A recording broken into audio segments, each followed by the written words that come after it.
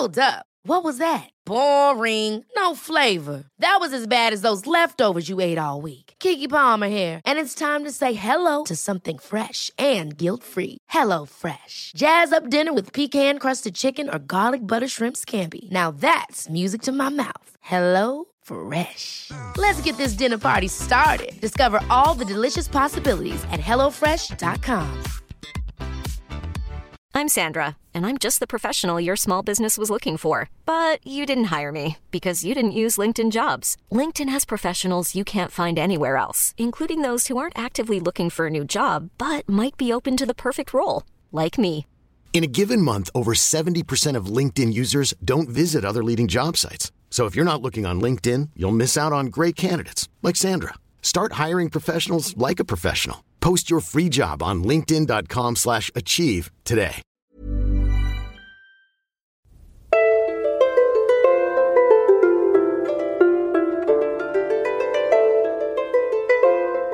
Hello and welcome to the Renaissance English History Podcast, a part of the Agora Podcast Network.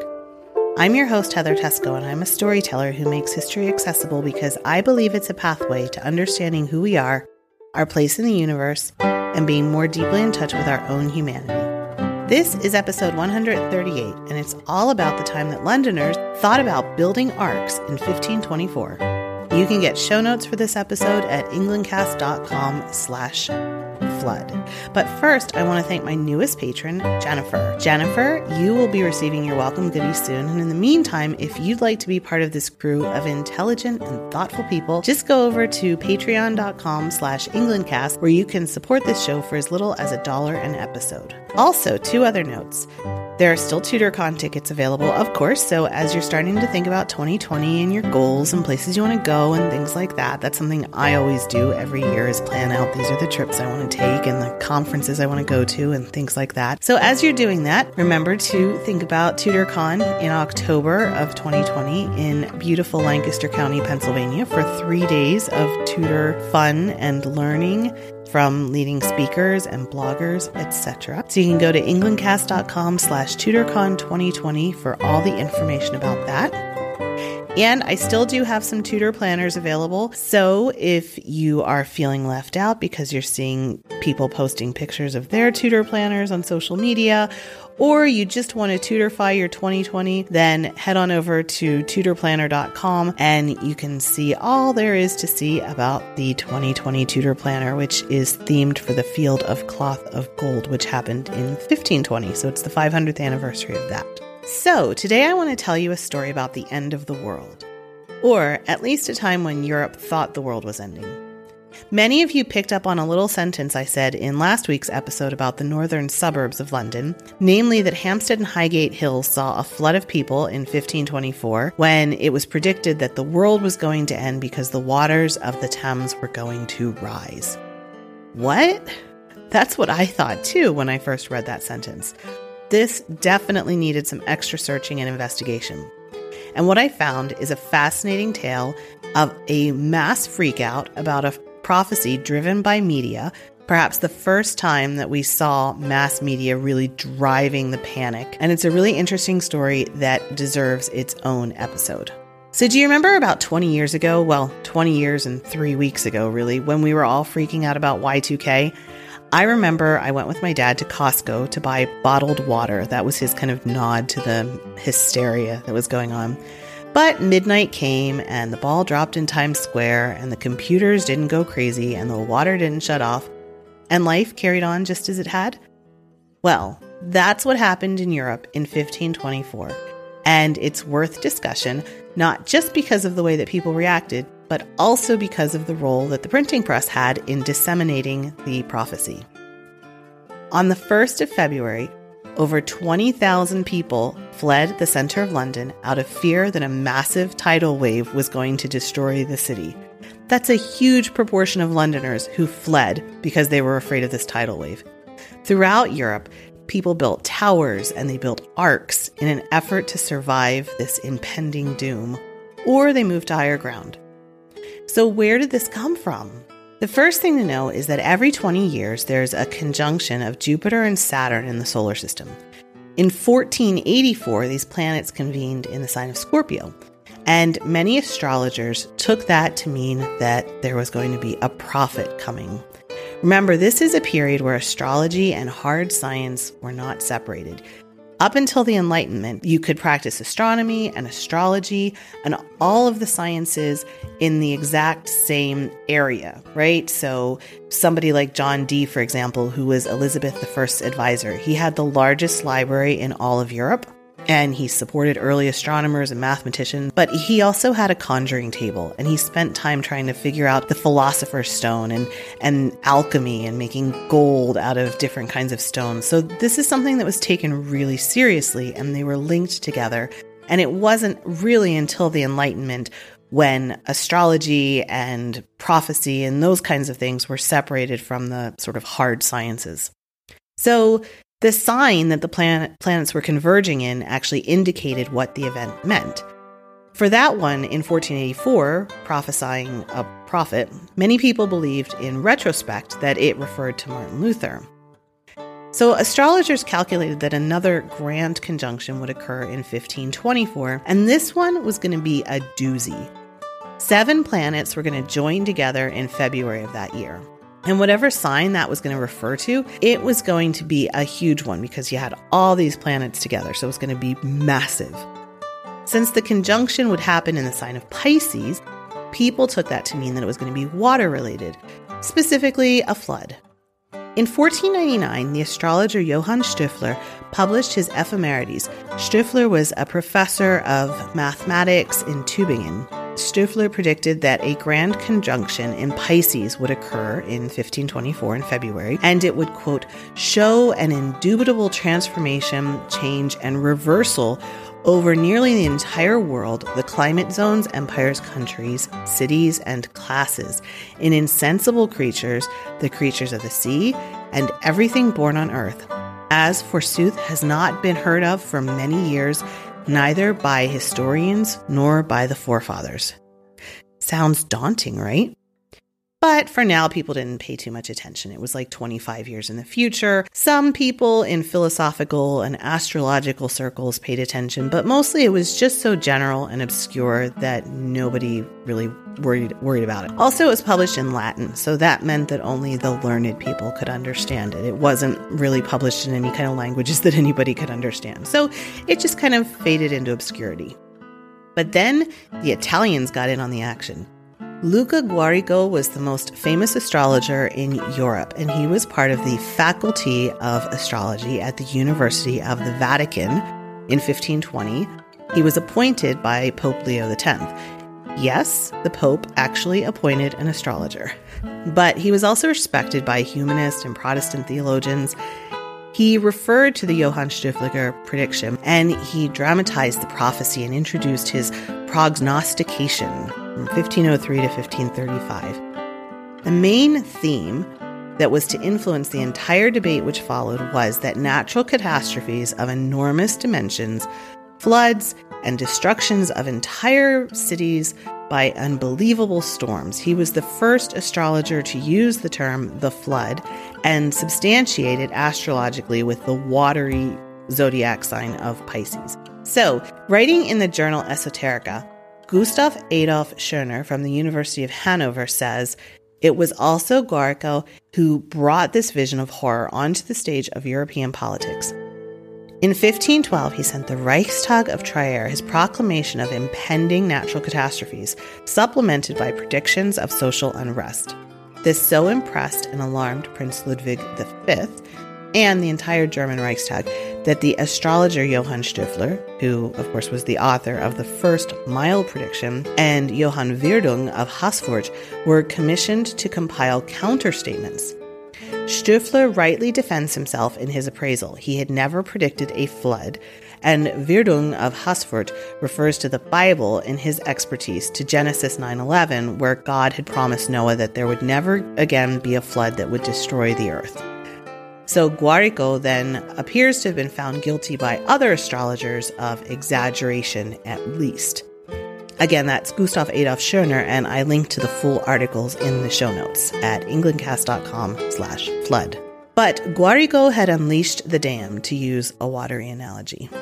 As Scherner notes in his article, this was right at the beginning of the printing press.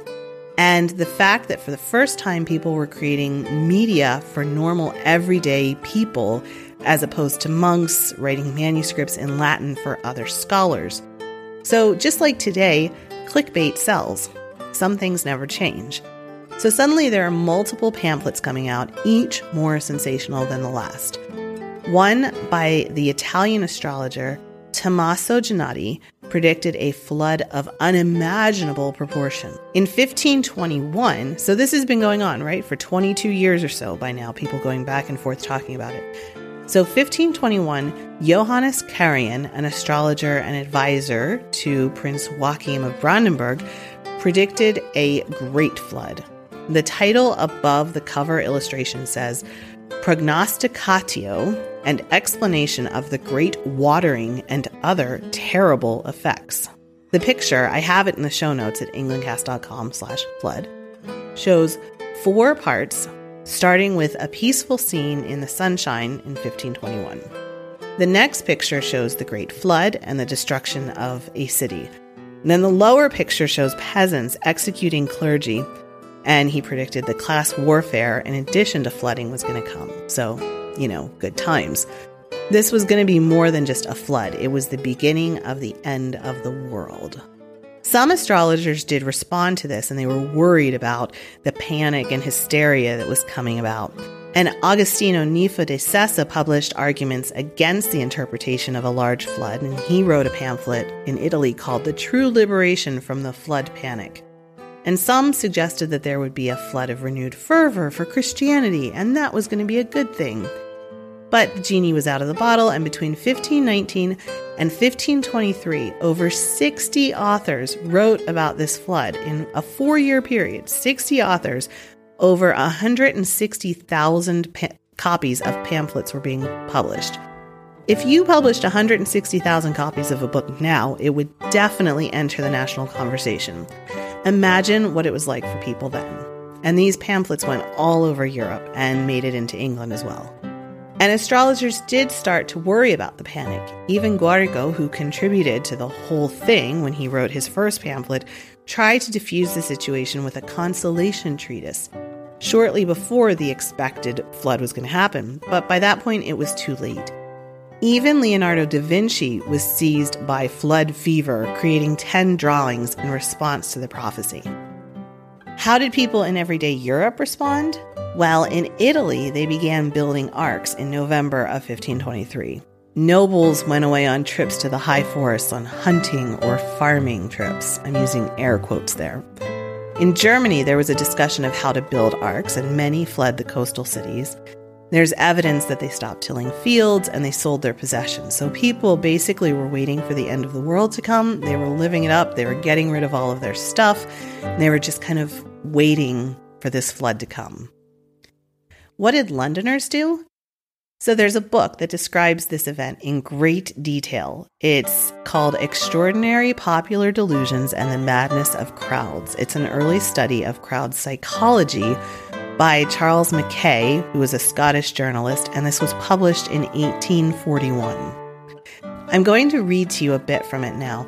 He's discussing the faith that people have in astrological predictions like that of Nostradamus. And Mackay writes, a still more singular instance of the faith in predictions occurred in London in the year 1524. The city swarmed at that time with fortune tellers and astrologers who were consulted daily by people of every class in society on the secrets of futurity. As early as the month of June 1523, several of them concurred in predicting that on the first day of February 1524, waters of the Thames would swell to such a height as to overflow the whole city of London and wash away 10,000 houses. The prophecy met implicit belief. It was reiterated with utmost confidence month after month until so much alarm was excited that many families packed up their goods and removed into Kent and Essex. As the time drew nigh, the number of these emigrants increased. In January, droves of workmen might be seen, followed by their wives and children, trudging on foot to the villages within 15 or 20 miles to await the catastrophe. People of a higher class were also to be seen in wagons and other vehicles, bound on a similar errand. By the middle of January, at least 20,000 persons had quitted the doomed city, leaving nothing but the bare walls of their homes to be swept away by the impending floods. Many of the richer sort took up their abode on the heights of Highgate, Hampstead, and Blackheath, and some erected tents as far away as Waltham Abbey on the north and Croydon on the south of the Thames. So the next part I'm going to tell you is disputed by historians today, and there's not really any proof either way, but it's really interesting and it could be true, so I'm going to continue reading to you from Mackay.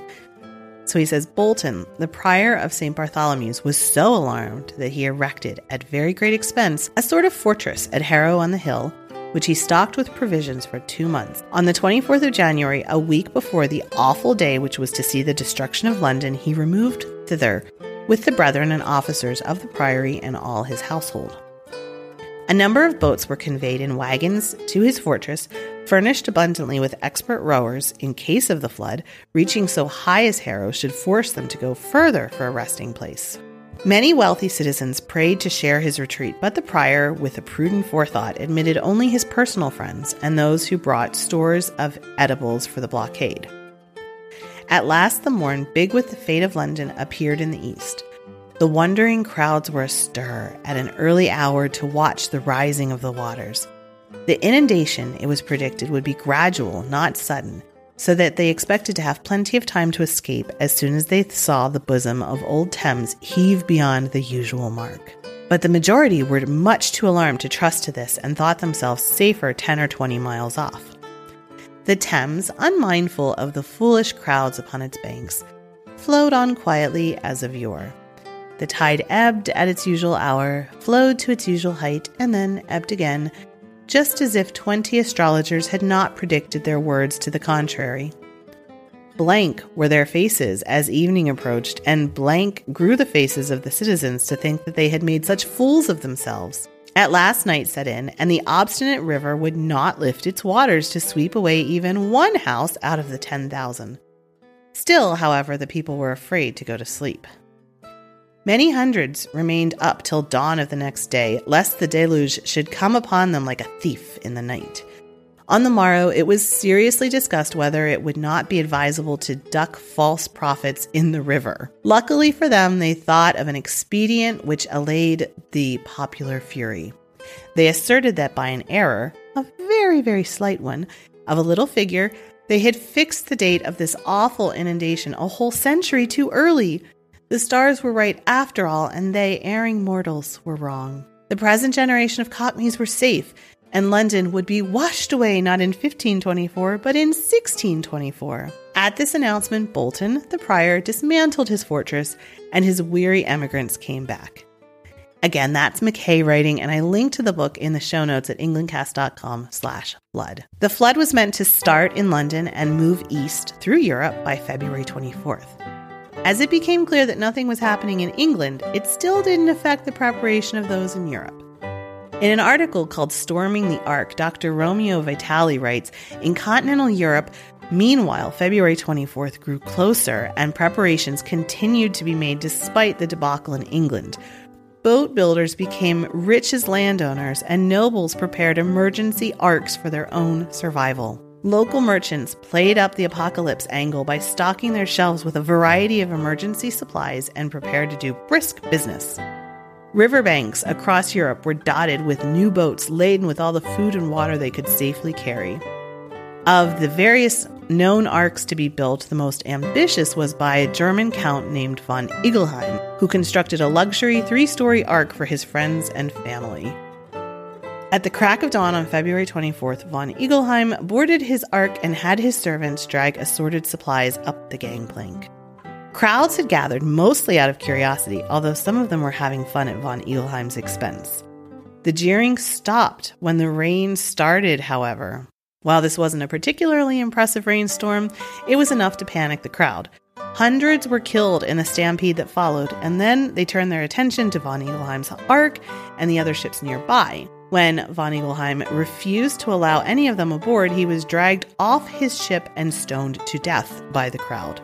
The panic only ended when the rain stopped, although the corpses still remained. Again, that's Dr. Romeo Vitali in an article called Storming the Ark, which again I link to at englandcast.com/flood. So weather-wise, the year 1524 was actually drier than normal in Europe. So that's it for this week. Isn't that a fun story? There's no specific book recommendation other than that Charles Mackay one, which is fascinating. But I do have links to the various articles I used in compiling this episode at the show notes. Do let me know what you thought about this episode. It's fascinating to think about the role that the printing press played in this. Can you imagine 60 pamphlets in just 4 years? The 160,000 copies. It's just amazing. It was just the fever that swept Europe and London would have been really amazing to see. So you can get in touch with me through the listener support line at 8016-TESCO. That's 801-683-9756, or at Twitter at Tesco, TEYS as in Sam, KO, or Facebook.com/EnglandCast. Thank you so much for listening, and I will be back next week with an episode on the book The Governor and whether or not the Tudors did yoga. Stay tuned for that. Have a great week, everybody. Talk to you soon. Bye. Blow, northern wind, a scent will make me sweating. Blow, northern wind, blow, blow, blow. Ich hatte Bord in Bauerbricht, dat soll is semlis on sich. Even when we're on a budget, we still deserve nice things. Quince is a place to scoop up stunning high-end goods for 50 to 80% less than similar brands. They have buttery soft cashmere sweaters starting at $50, luxurious Italian leather bags, and so much more.